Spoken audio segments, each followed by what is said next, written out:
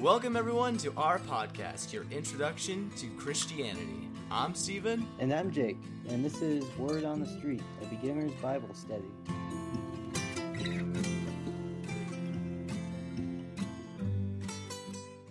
Hello everyone and welcome back to Word on the Street, the beginner's Bible study. Last episode we talked about Noah and the flood, and we got into a little bit on why God does what appears to be evil things or like really questionable acts in order to pass judgment on people. That was the last episode that we did for our Bible study, but the episode that came out before this was our Hot Takes episode, which basically Jake and I came up with some difficult topics to discuss relatively, and try to see what the other thought about it. I had a big tinfoil hat moment towards the end of the episode, and listening back to that is honestly so funny. Hearing your brain process the last bits of the information, I love hearing that so much. Yeah, that was quite the wild ride, but it was enjoyable. If you wanna know more about it, guys, you should go check out that episode. It's called Hot Takes. Tell me what is hell, I believe is how I titled it.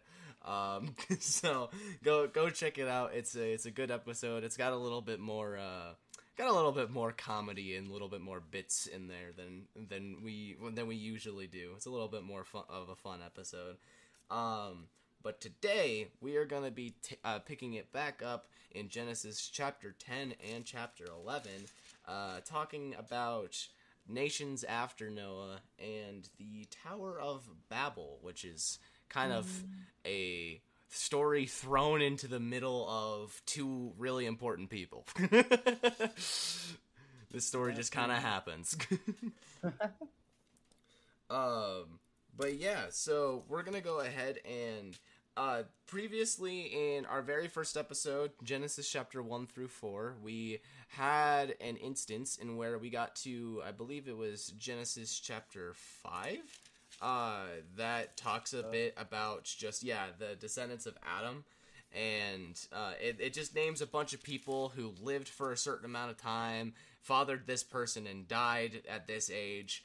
And that's pretty much the entirety of the chapter. Chapter 10 of Genesis works pretty much the same way. Instead of it being like the generations from Adam in this case, it's nations formed after Noah. So in this case, after Adam and Eve were thrown out of the garden, they had a bunch of kids. Then there's Cain and Abel. Cain is supposed to wander the wilderness because he killed Abel, and anyone who finds Cain is meant to attack him because of the seal that was put on him.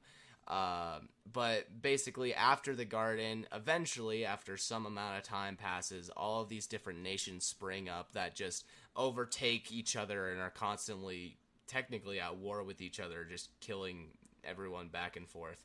And so God floods the earth, and now we're here, and the same sort of thing is going to happen again. We're going to get all these kingdoms that pop up out of nowhere, and they're going to start attacking each other, but they're going to be from the nation, but they're going to be descendants from Noah. And so, with all that being said, there's a whole lot of names here, a whole lot of places, a whole lot of kingdoms, and a whole lot of historical context that doesn't really need to be read word for word. Our goal here is to go through the Bible, read through the entirety of the Bible, but in instances like this where we're given genealogies, all this other stuff, in which it's people coming from people, it's explaining how we got to where we are. And so in this case, after Noah, chapter 10 is about, okay, so we had Noah, we're going to have all these generations of people, and then we get to chapter 11, which is the Tower of Babel, instead of just jumping there and having there be all these people that suddenly randomly exist. So it's filler for historical context values and also to help explain for the people reading this who would have been the Israelites. So again, with all that being said, there's a summary in the Lutheran Study Bible, the ESV version, and the Bible that Jake and I are basing our progress off of, that basically summarizes all of chapter 10. We're going to read that, kind of explain it a little bit, and then jump into chapter 11. So, yeah, sounds like a plan. With all that being said, okay, the chapter 10, the Table of Nations, describes the origins and interrelationships of many nations of the world. The list is important because it is the only document of its kind in existence and demonstrates the common descent of all human beings from Noah. Most important to the list are the Canaanites and the Shemites, around whom the stories of the Old Testament will revolve. From the Shemites would come the good news that God was remembering his promise of the seed that would crush the head of the evil one. So, that's the quick summary of chapter 10, and basically what it means is that we're going to get a list of all of these nations that exist, and this is kind of the first basic genealogy document of all the different nations that exist and where they stem from of this time, which is kind of a cool thing. And then it's like, okay, there's two really important groups here that we need to pay attention to, the Canaanites and the Shemites. The Shemites are the people born from Shem, who is Noah's son, and will later be the genealogy in which Jesus Christ comes from. And so that's also why this list of nations is here, is because it's explaining how Jesus fits into all of this through all of these different connections, all of these random encounters that at face value make no sense. And then we're going to get to the Canaanites, which are going to be people from Canaan, which are going to lead to a very special someone who we will talk about in next episode. Yeah, no spoilers. No spoilers, no spoilers. Absolutely no spoilers. Don't flip ahead in your Bible. That's no looks. We'll get there when we get there. Nothing has happened yet until we read about it. But yeah, that is all chapter 10. So we just learn about all these different nations and all these different clans. So now we're gonna get to chapter 11, in which they're gonna do some crazy things. Jake, do you want to kick us off with reading chapter 11? Chapter 11, the Tower of Babel. The whole earth had the same language and vocabulary. As people migrated from the east, they found a valley in the land of Shinar and settled there. They said to each other, "Come, let us make oven-fired bricks." They used bricks for stone and asphalt for mortar. And they said, "Come, let us build ourselves a city and a tower with its top in the sky. Let's make a name for ourselves. Otherwise we will be scattered throughout the earth." Then the Lord came down to look over the city and the tower that the humans were building. And the Lord said, "If they have begun to do this as one people, all having the same language, then nothing they plan to do will be impossible for them. Come, let's go down there and confuse their language, so that they will not understand one another's speech." So from there the Lord scattered them throughout the earth, and they stopped building the city.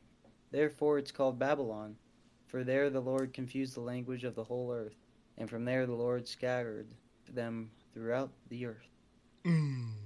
Yeah, so God did not like what these people were doing.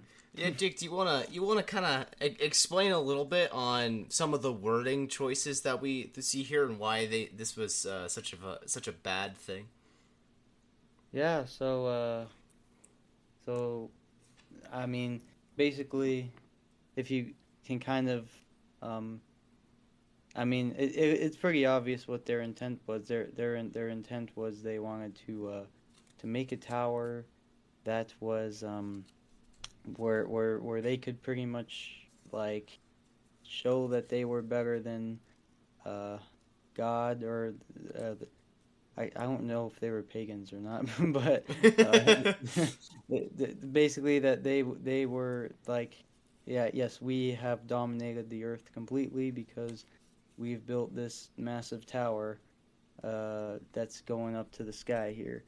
And also, some important thing to note is the material they use. It is actually pretty important that the author notes this because it ain't just any random building material. It's actually like this waterproof building material. And if you remember what just happened in the last podcast episode, um, this material would be very helpful against such a flood like the flood that flooded the whole world.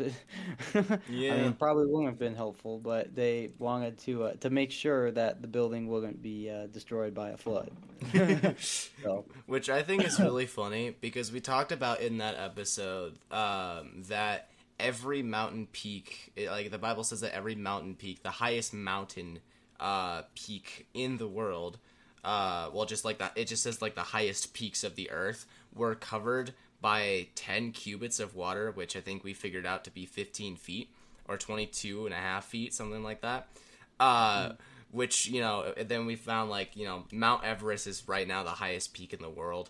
A couple thousand years ago, that could have been different. I don't know how geoplates work.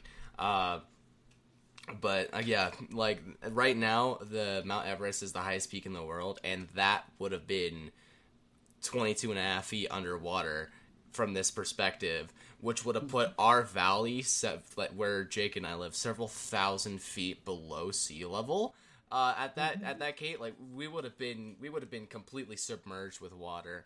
If that tower didn't get knocked over from the flood, good job, guys. You're still all gonna drown. yeah, they would have had to been building that tower like on top of Mount Everest, bro. But yeah, as Jake was saying, is that like they were basically trying to usurp God or like usurp God's creation.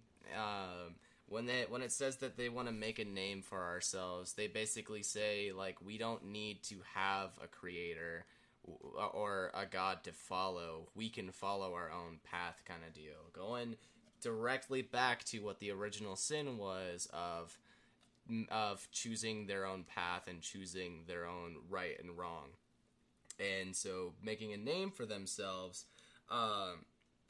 is the intention to create, a focal point that would keep them like in one place and prove that like they don't need to follow God, they can just follow themselves.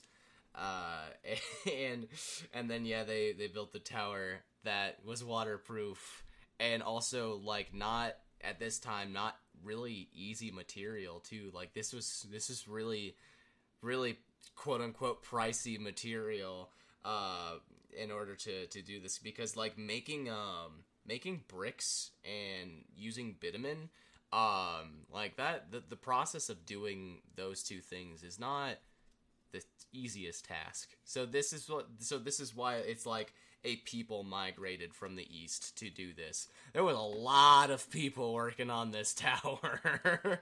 Yeah.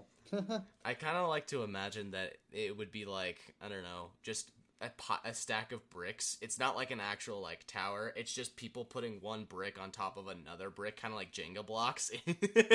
And that's just what's happening. I think that would be a really funny image of just bricks stacked on top of each other like Jenga. But yeah, we can assume that this being a tower was a really, really tall tower.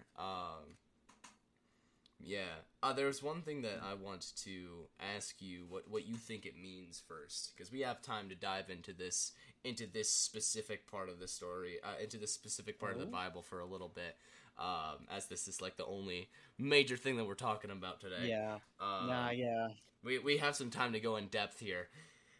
So what do you think, or like what do you interpret from when God says they have all one language, and this is only the beginning of what they will do, and nothing that they propose to do will now be impossible for them? I'm looking at verse 6.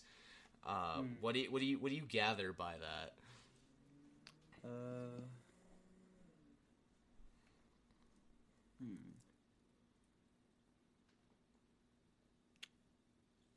Well,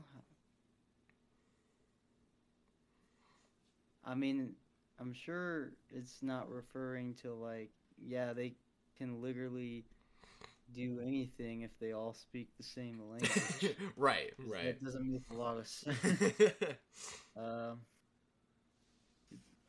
Probably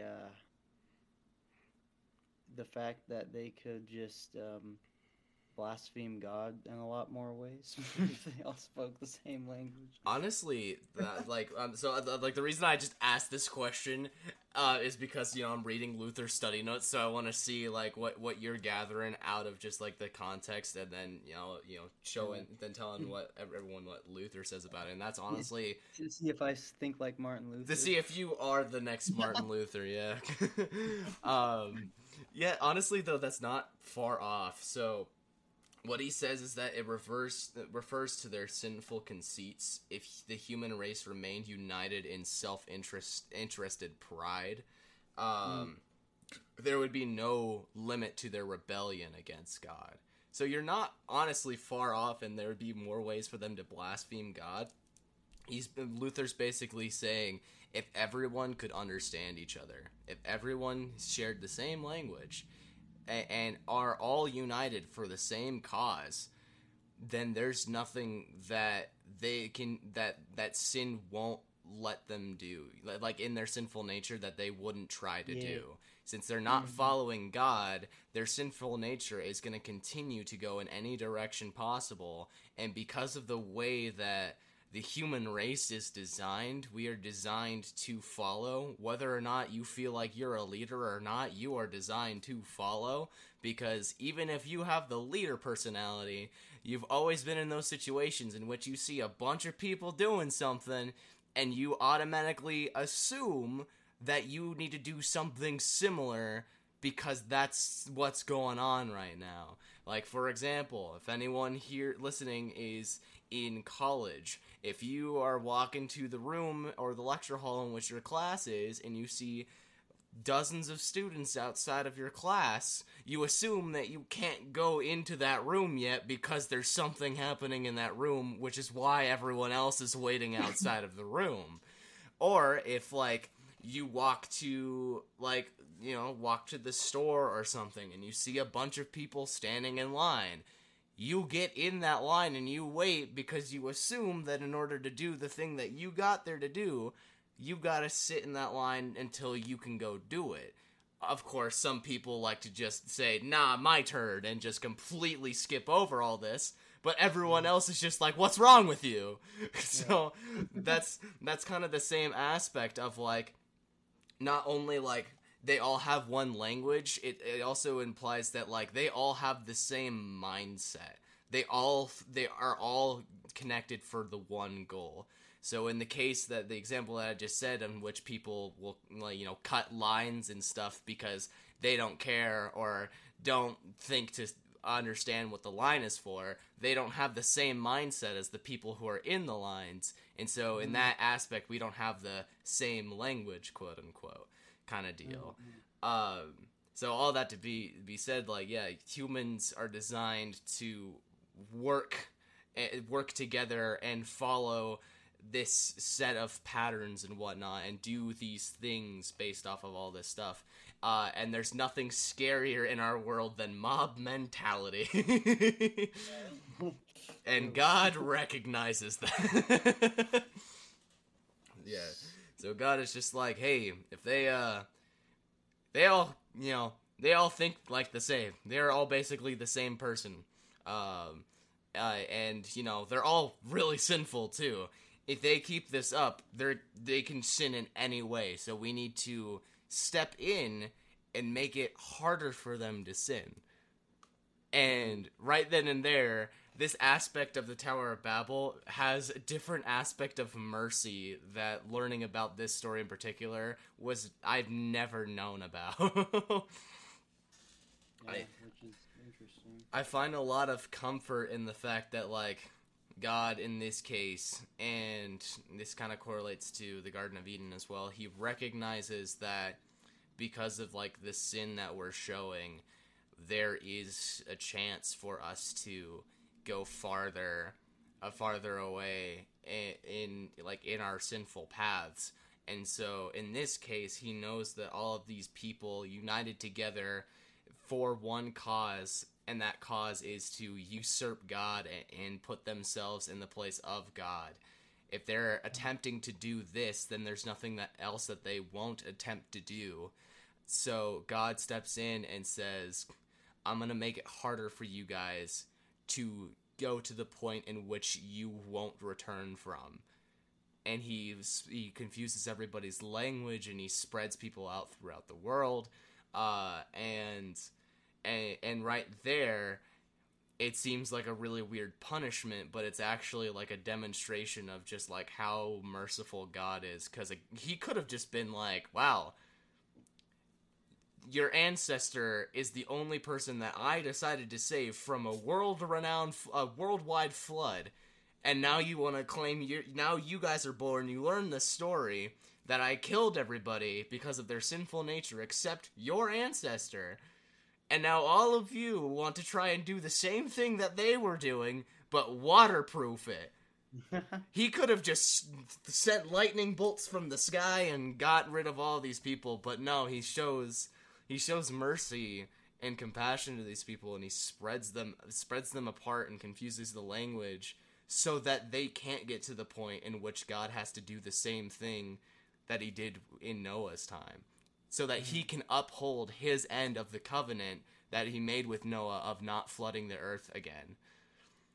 And that's not like something that you see, and I was saying that this connects to Eden, because after Adam and Eve sin and they're kicked out of they get kicked out of the garden, but before they get kicked out of the garden, God is like, okay, they've eaten the tree of knowledge of good and evil. We can't let them stay here and let them eat from the tree, the tree of eternal life, right? Otherwise, there will be eternal separation from them. There'll be eternal separation from God and man that can't be like redeemed or bought back. So he kicks Adam and Eve out of the garden and locks it up so that no one can get in there. So that not one person from mankind can create eternal separation from God.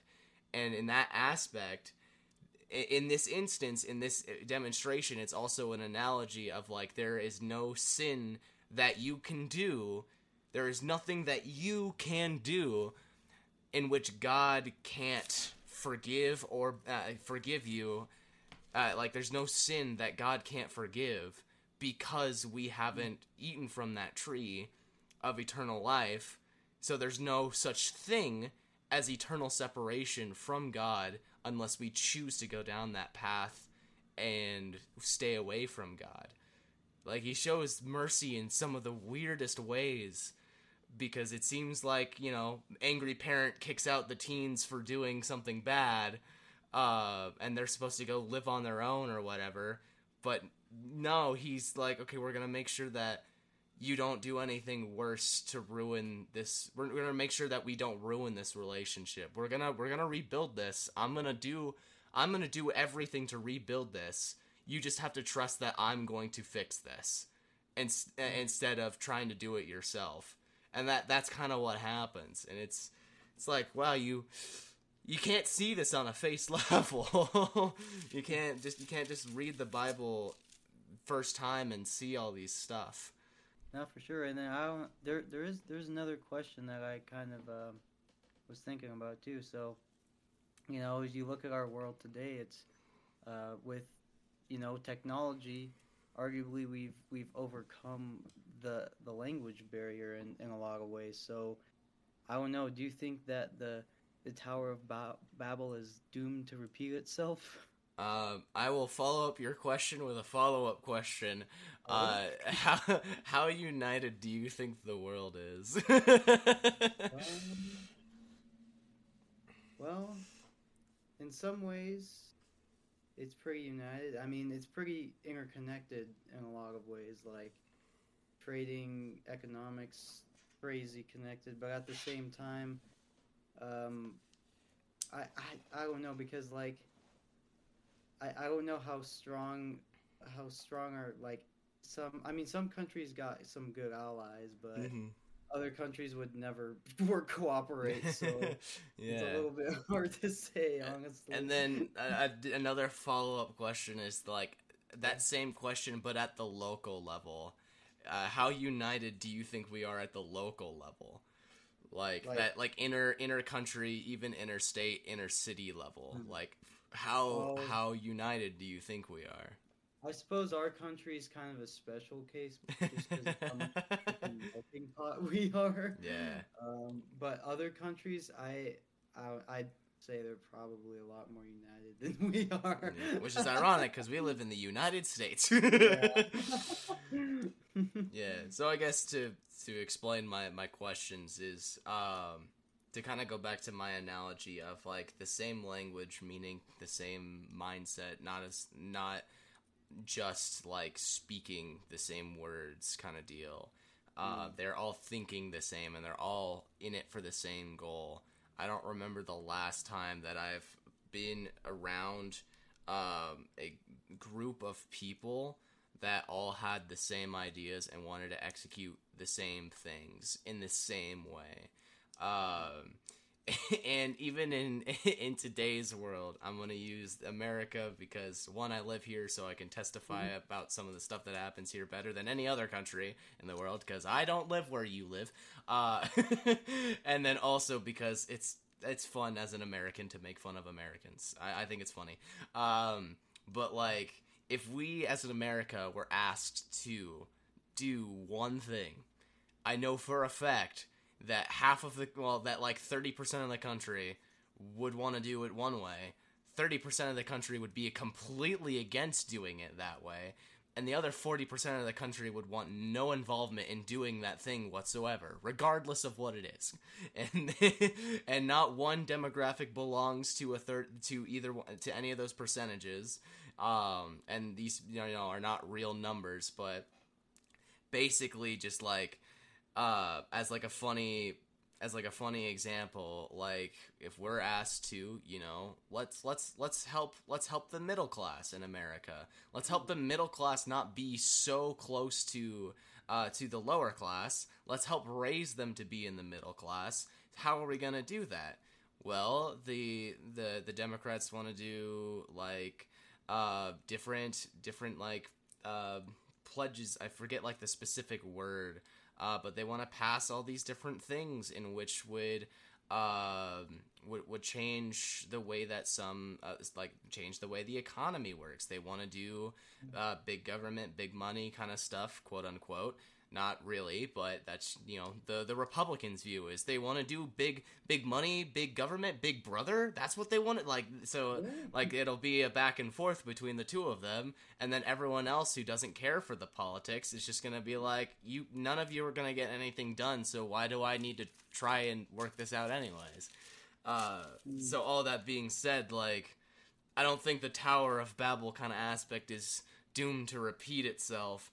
I believe that with every single moment, a brick from our supposed Tower of Babel has fallen off completely until we're like completely spread out amongst bricks. Because I think it's only a matter of time, when we get towards like the end of the world and everything, in which like there's just not gonna be any unity amongst the people at all, and that'll be a day in which it'll be a scary place to live. I believe like end times will have a aspect in which like every day you would be waking up kind of terrified to do anything because of how the world is.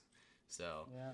I don't Hopefully think it won't be in our lifetime. hopefully hopefully not.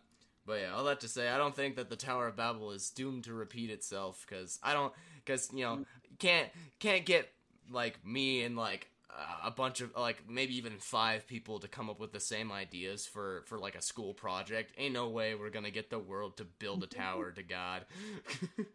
It took like I don't know, 3 months of Facebook posting and just Instagram spamming for about the Storm Area 51 thing for only like I don't know it was like under 1,000 people showing up instead of the 80,000 people who signed the poll saying that they were going. So, like... That was kind of sad.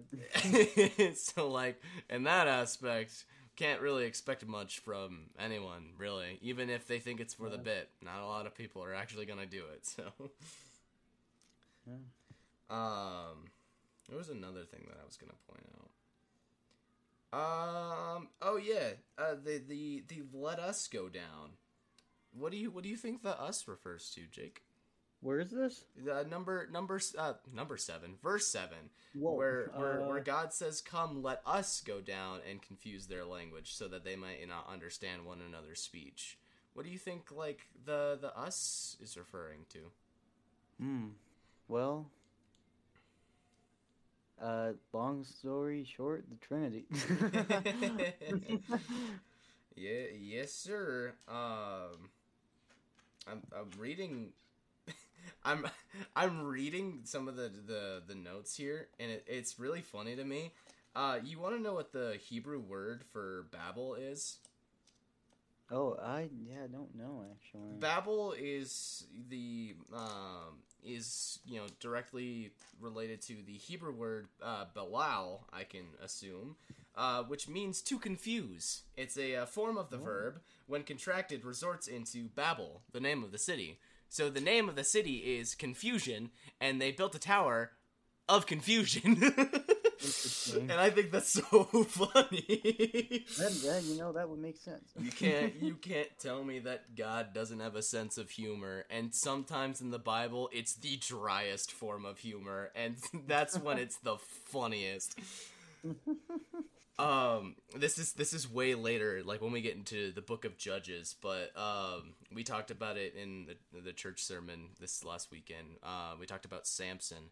And there's a time in which, he calls out to God thirsty, and he's just like, "I just did all this stuff for you, and you're gonna let me die of thirst in the desert?" And God just plops a watering hole out of thin air into existence, and Samson's just like, "Hey, thanks, man. I'm gonna call this place Watering Hole, placed by Guy in the Sky," or something like that. It's some really dry translation of just like, "This is the place in which I got water." Like, that's the name of it.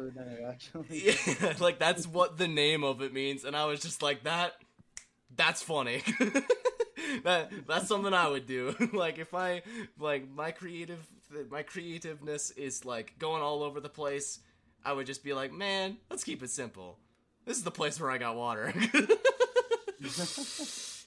think that would be so funny.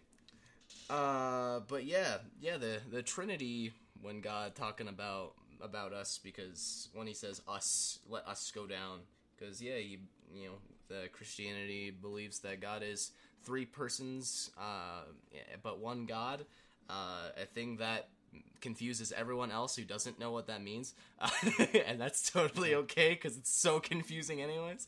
Like, theologians debate this topic all the time. Yeah. Well, and I mean, at least, like, you kind of have, at least in this passage, and there's probably a few other passages too, where you kind of have to come to the conclusion that it's literally God talking to himself, because, like, why would God need help from the angels to do something like this? Like, is God not capable of doing something like this on his own? I'm sure he is. Yeah. So in that sense, who else is your boy talking to? Who else could he be talking to? This is true. Okay. And for all of you following along, the Tower of Babel takes place in chapter 11, and it goes to verse 9. After that, we get more genealogy, right?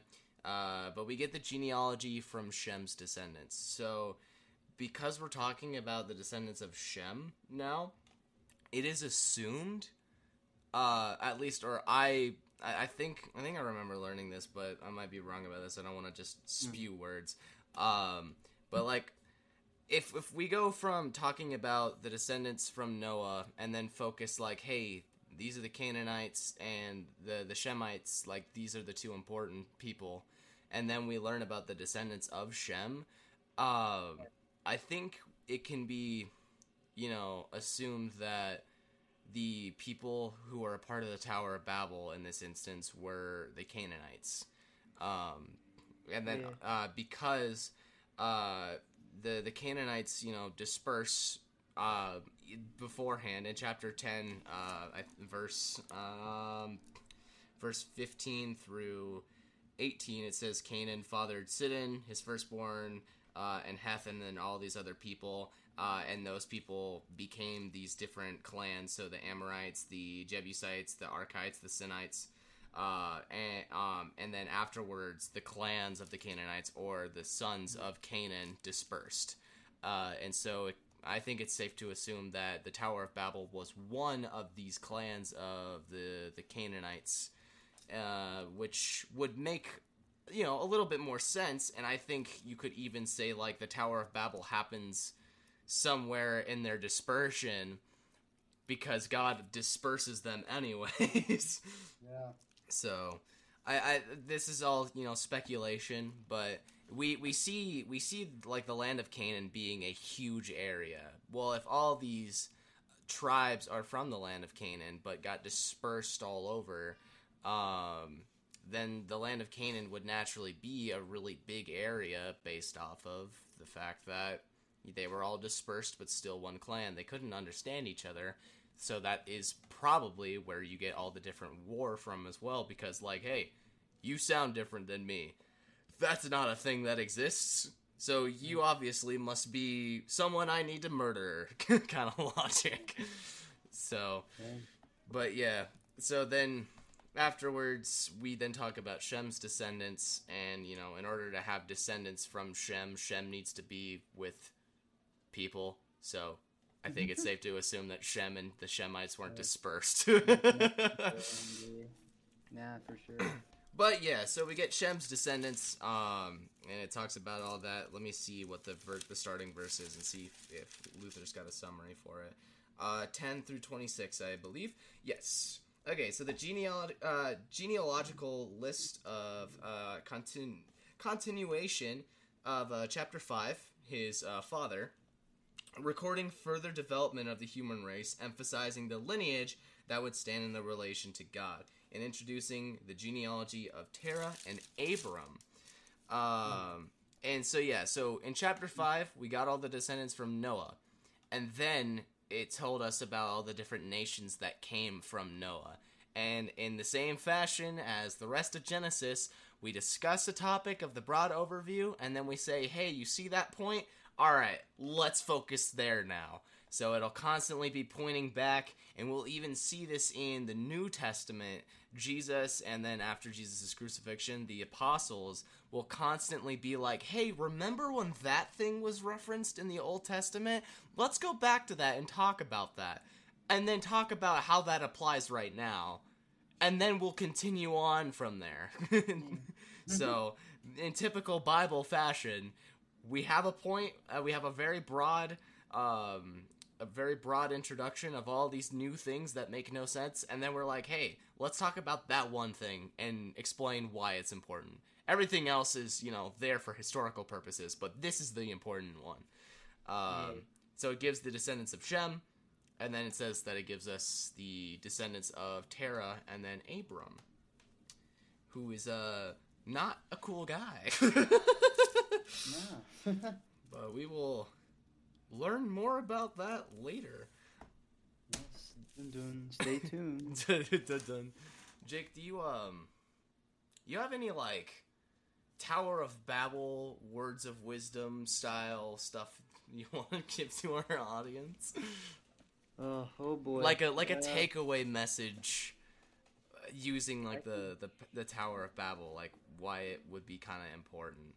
Yeah, no, well, a lot. I mean, the main application you can get from it today if as a believer, you can kind of say hey, doing things in your own strength, that's not really what God intended you to do. He intended us as His creation to be reliant on Him and trust in Him, instead of kind of seeking all this power and fame and glory for ourselves. And I mean, Hey, isn't that pretty much just the summary of human history? Just people Yeah. seeking after their own glory and Yes, sir. power, trying to take over uh, a lot of countries, a lot of land that isn't theirs. So there's a lot you That's can definitely foreshadowing. take. Yeah. No, yeah, no. I don't want to give too much away here, of course, but Don't want to spoil uh, history for you and we're guys. actually going to go through all of human history on this podcast here.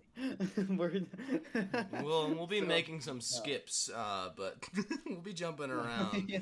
skipping over some stuff. Yeah, but yeah, I suppose to sum up those thoughts, usually when we try and take matters into our own hands, it doesn't end up well. It does not. So No. sometimes you just gotta take a step back, take a deep breath, and say, not by my own strength, but by yours, Lord God. And Hmm. yeah.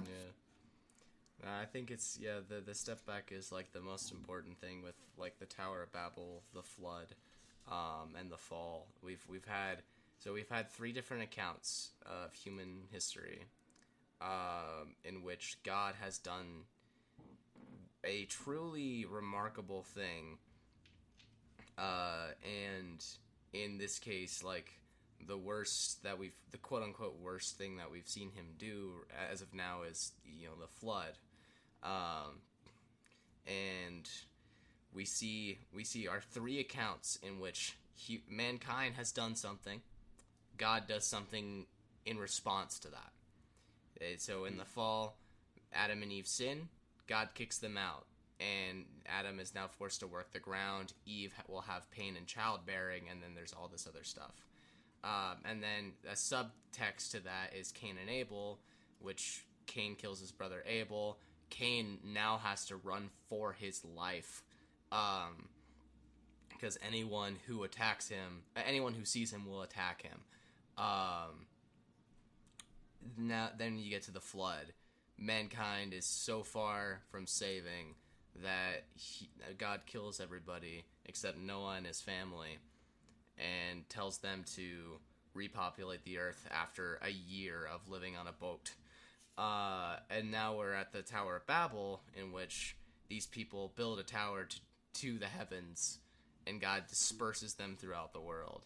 And especially the flood on a face level is very, very like, this guy is wrathful, this guy is scary. Like, how can he be a loving God?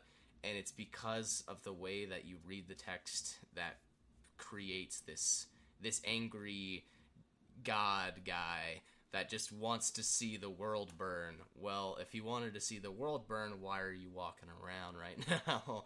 No, He's not like slowly burning the world and like and enjoying it, or like ant with the guy, not ant with the magnifying glass, kid with the magnifying glass. Whoa. Yeah, That God's would an be ant with a terrifying. magnifying glass pointing it at human beings. No, he's not a kid with a magnifying glass taking out one ant at a time, instead of just taking out the entire colony. He is actually demonstrating really generous acts throughout these just four simple stories that, when you take it apart, you can see why it's a generous act. Well, if he left Adam and Eve in the garden, because their sins were forgiven because they turned back to God and they still followed God. They listened to God after that. Like, there's no account of, I guess I wouldn't say there's no account and that that Adam and Eve didn't sin after the fall, because I'm sure they still continued to sin, but there's no account in which that they walked away from God in that aspect, or acted like what we see throughout the rest of time, with human history before the flood. I think it's safe to say that Adam and Eve died before the flood. Um, because there's a whole lot of people before we get to Noah. So, um, but like, you have Adam and Eve getting kicked out of the garden, and cherubim blocking it, that will basically obliterate anyone who gets close to the doors of the Garden of Eden. And like I was saying beforehand, that is to make sure that they can't eat from the tree of life, and be for eternally separated from God in that aspect, meaning like there's no saving you if you are living a life of sin and then are now eternal. There's no saving you. And then we get to Cain and Abel. The reason that Cain has to wander the world, he has God's marker put on him. And let me read the blessing for that, because it's something specific. God's punishment to Cain says that the voice of your brother's blood is crying to me from the ground, and now you are cursed from the ground, which has opened its mouth to receive your brother's blood from your hand. When you work the ground, it shall no longer yield to you its strength. You shall be a fugitive and a wanderer of the earth. And Cain says that his punishment is too much to bear. Behold, you have driven me today away from the ground, and from your face I shall be hidden, and I will be a fugitive and wanderer of the earth, and whoever finds me will kill me. God says, not so. If anyone is to kill Cain, vengeance shall be taken on him sevenfold. And the Lord put a mark on Cain, lest anyone who found him should attack him. What this basically means is that God is saying, it's not just going to be anyone who finds you will kill you. I am putting my marker on you as like, hey, this is the guy marked by God. This guy has a relationship with God in some way. And then the people who are against God, actively rebelling, they attack Cain to usurp God. It has nothing to do with Cain.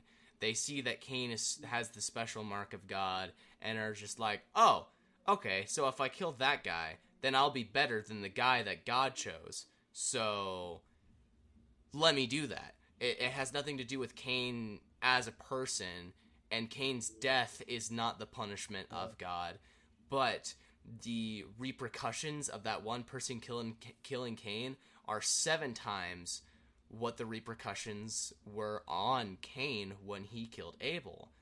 And as you go down the line, each one is 7 times more.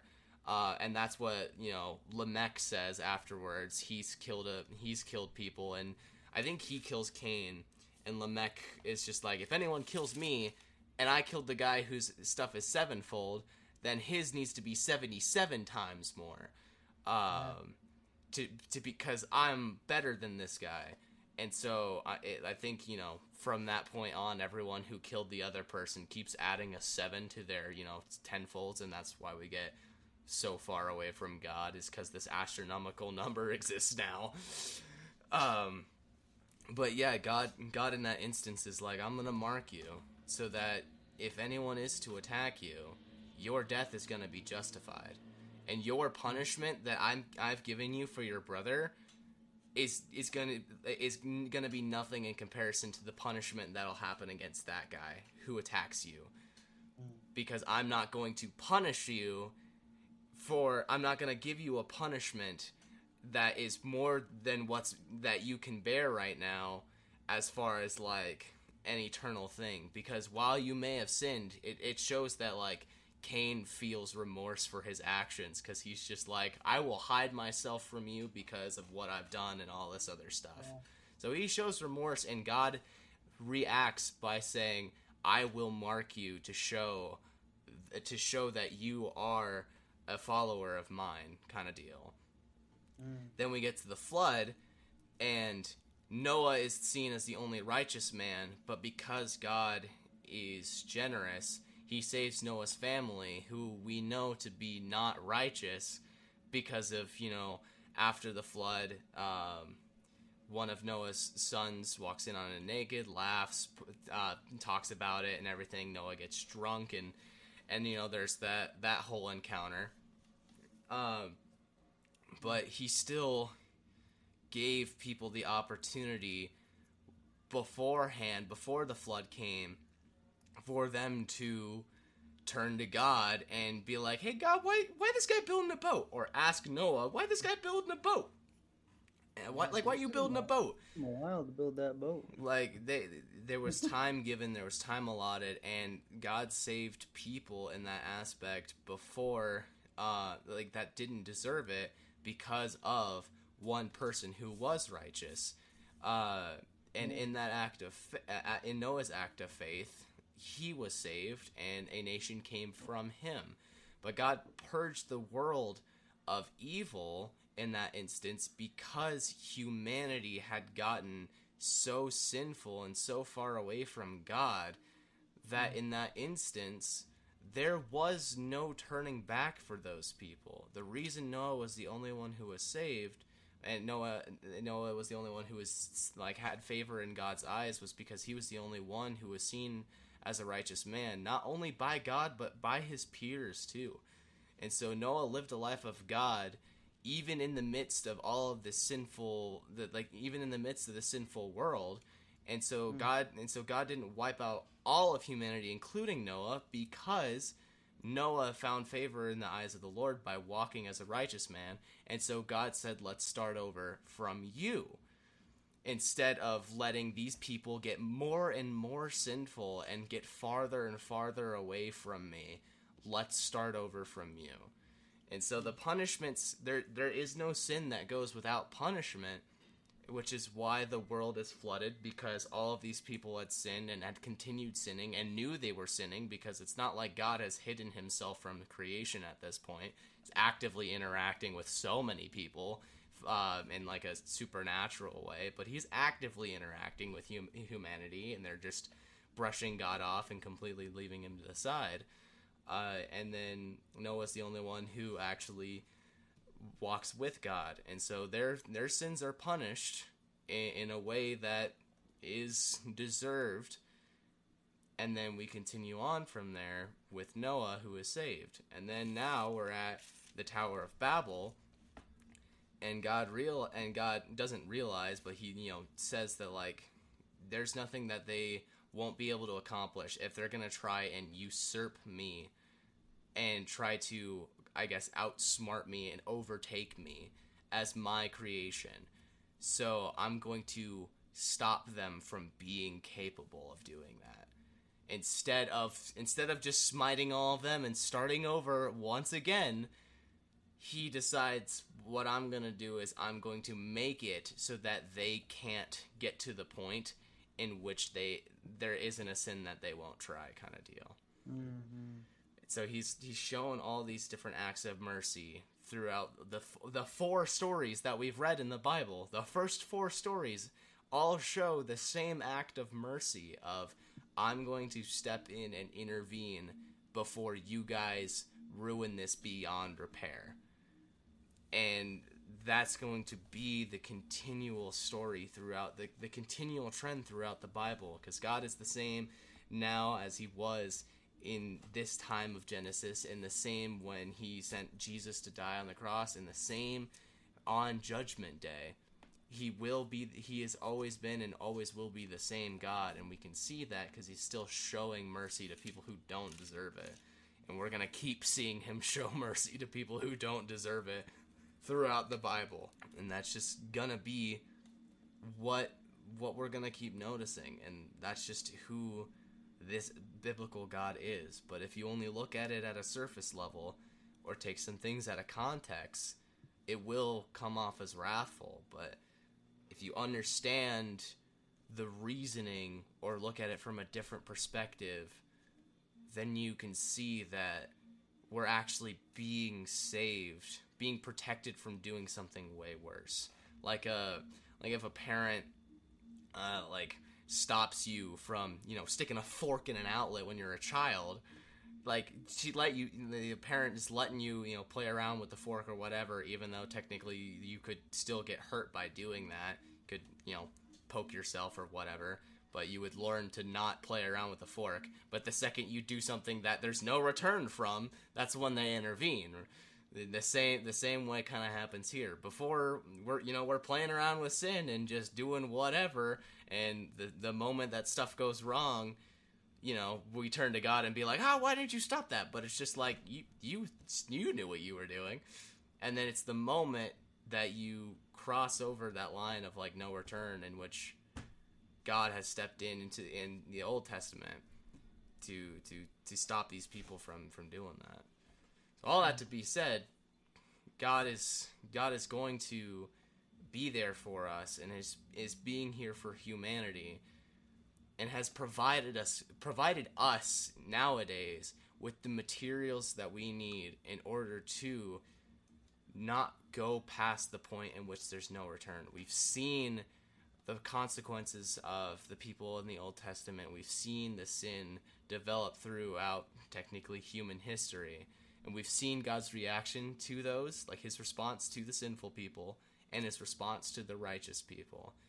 And so we have basically all the information that we need in order to make a decision on how are we going to live our lives. Do we want to live like the sinful people and try to do things our own way, and then eventually face the consequences of the decisions that we make? Or do we want to live like the righteous people and watch God do and perform crazy things in our lives that we would have no idea or couldn't even fathom happening? That's kind of what I get when you kind of do like just a quick span back over the few stories we've seen, which is, you know, starting at 2000 BC all the way up to creation story. So you see the same God. Yeah, that's a great takeaway. And yeah, honestly, in every episode we do after this, you're gonna see a hint of what Steven said. So yeah, and every episode we do after this point, you'll see more and more people who deserves God mercy even less. But you know what? God will not stop giving mercy to people, regardless on whether or not they deserve it. You know, cue the VeggieTales song from the Jonah movie, in which, you know, compassion and mercy. You remember that song? Vaguely, yeah. We need to do a rant episode in which we talk about different things that we miss from growing up in like the Christian environment, and how that's kind of not a thing anymore, so that I have an excuse to just talk about why I miss VeggieTales. I could talk about that for a while. That would be a good episode. That'd be very entertaining. Every other week, there's just another like 2-3 hour episode about why I miss VeggieTales so much, and it's just me going back through any VeggieTales like episode / movie that I can find, and just talking about how much I loved watching that episode as a child. every week we're doing a passage of the Bible and also an episode of VeggieTales. And then on episodes kind of like today, where we only have like a small little snippet of the Bible to go through, instead of an episode, we'll focus on one of the movies of VeggieTales. Whoa. That would be kind of epic, not gonna lie. We get to the point where we've gone through all of VeggieTales like movies and stuff that are biblically based, so we're watching like the Larry being the superhero movies that don't have any biblical premise to them. Yeah. That would be, but like it's just him being like the Jesus style superhero, instead of like it being a biblical story. Yeah. I miss VeggieTales. Simpler times. But anyways, I think that'll do it for today's episode. If you guys want to check out more information about us, we have this cool little link in the description of the episode. Go there, you can see all the different stuff that we have. We have an Instagram, we have an email, and we have a TikTok now, and then also a YouTube channel in which a bunch of different content gets posted. And they're also all there as platforms for you guys to reach out and contact us, ask us any questions, provide any comments, any feedback, anything you want to reply to us with, go ahead and send us those messages, and we'll be sure to reach out to you guys. And if you have any theological based questions, we plan on collecting a bunch of different questions, creating a Q&A episode, and hopefully getting in some professional pastoral help in order for us to answer these questions, whether they're super simple, super complex. We want to answer all of your guys' questions to the best of our abilities, and sometimes that means bringing in extra help, because we are not qualified to answer every question. So yeah. So yeah, we want to make sure that we give you guys not only the correct answer, but the right things to do along with the answer of those questions, because usually the Bible is more about well, not usually, the Bible is just more about doing things with the information you've gotten rather than learning the information and chilling around doing nothing with it. So yeah. we want to give you guys everything that you need here. But yeah, go check all those different stuff out, and if you're listening to this on your podcast streaming platforms, follow us, subscribe, whatever it is on whatever platform you're doing for more episodes in the future. Thank you guys again so much for listening to this episode, and tune in next week where the word on the street is an old man gets his name changed.